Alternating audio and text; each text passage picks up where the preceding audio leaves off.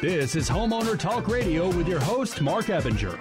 Now, here's Marc. Erika, so home builders, they aren't pulling permits like they used to. So we can start there. Sure. What's going on?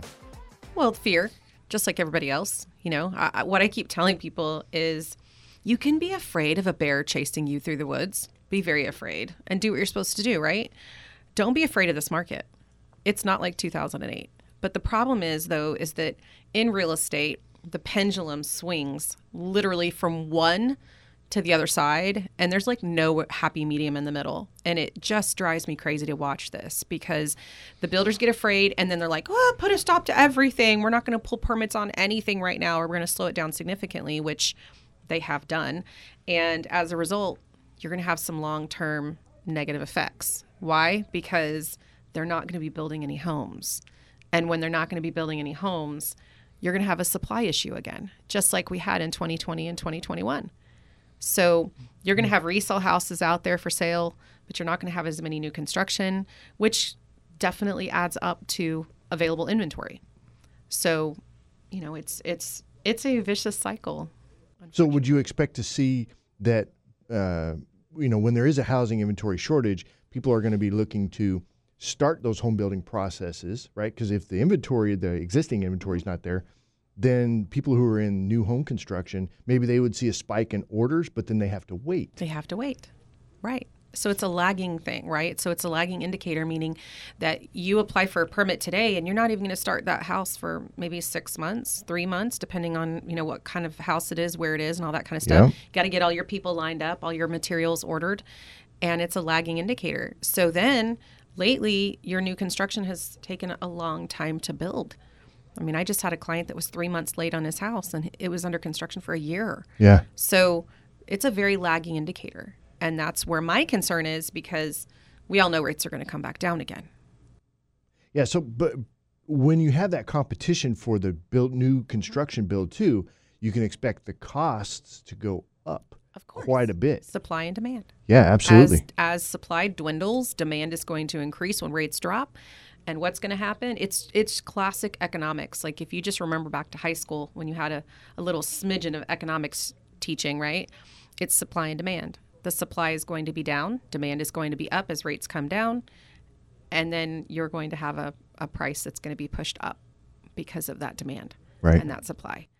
That's why whenever we have difficulty, there's opportunity. It's Absolutely. just you have to be smart about it. Absolutely. So with the higher interest rates, why we should be concerned about inventory problems because people are slow to pull permits or they're not pulling permits and stuff like that. What can we do about that? What should be done? Well, really and truly, it's just you have to think about when is the right time for you to buy, right? So if you're currently renting, you're paying 100% interest, right? So you're paying somebody else's mortgage for them at a rate of 100%. There's no tax deductions for you. You don't get to write off your property taxes, nothing, including if you're an investor wanting to purchase a house. It's the same. You have no tax deductions now because you don't have anything that you're cash flowing on. But really and truly what it comes down to is that what is your need? Are you getting divorced? Are you getting married? Are you having children? Are you currently renting and you need a place to live? And rents are up. They're up 12%. Yes, I've heard that. And that's pretty high. I've heard higher than that, but is that 12% here in San Antonio? Average. Yeah, it's about average. But, I mean, if you're talking about, like, one of my friends is renting because he's not right in a position yet to buy, $500 a month. He just went up on his rent. $500 a month. Increase. Yeah. So that's a ton of money. And I'm like, you could totally buy. And sometimes what's really crazy, it's actually easier to get approved for a mortgage than it is to go rent an apartment. And a lot of people don't know that. Yeah, I wouldn't know that. Yeah, well, it's really just comes down to you got skin in the game. Whereas an apartment, I mean, think about it. After day 3, they give you a notice that you have to be out in 4 days. Otherwise, you need to pay your rent. Well, with a mortgage, it's different. It's yours. And there's also pride of ownership, which, certainly plays into that factor too. So while we're on the subject of owning, so why is it a good time for people to buy now? Well, because you have more inventory to choose from right now. That's the first thing. You don't have as much competition. I mean, there's not as many buyers out there right now. That's your biggest thing right there is that you're not having to compete against 20 people. You know, the sellers are willing to drop their price a little bit. The sellers are willing to pay closing costs now. The sellers are paying title policy, and they weren't doing that for the last 2 years. In Texas, that's one of your largest closing costs on a home loan is your title policy. Runs about 1% of your purchase price. Oh, it's wow. a lot. They're doing home warranties. For the last 2 years, you could not get a seller to pay your home warranty to save your life. That's a 1-year home warranty. It's about $500 to $600 that they'll pay for you now. Letting you get inspections. Right. Letting you get inspections, giving you time to get those things checked out, doing repairs because they don't like what's on the inspection that Michael's going to do, you know, and because he's there to catch everything, right? Good and bad.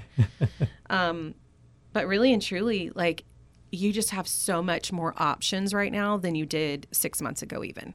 So, and you know, what people keep asking me is like, well, Erika, you know, even the rates are higher. Like, would you buy? And I'm like, well, I just did. Yeah, you're walking the walk, right? I just bought a house, Yeah. literally. Where at? What city? Is that?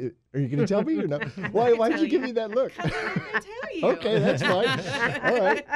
Well, congratulations on buying a home. But here's my thing. Okay, I bought a house in January of 2021, right in the middle of this craziness that was going on, and I bought a house in October of 2022. Okay, so the house that I bought in January of 2021 competed against 24 people.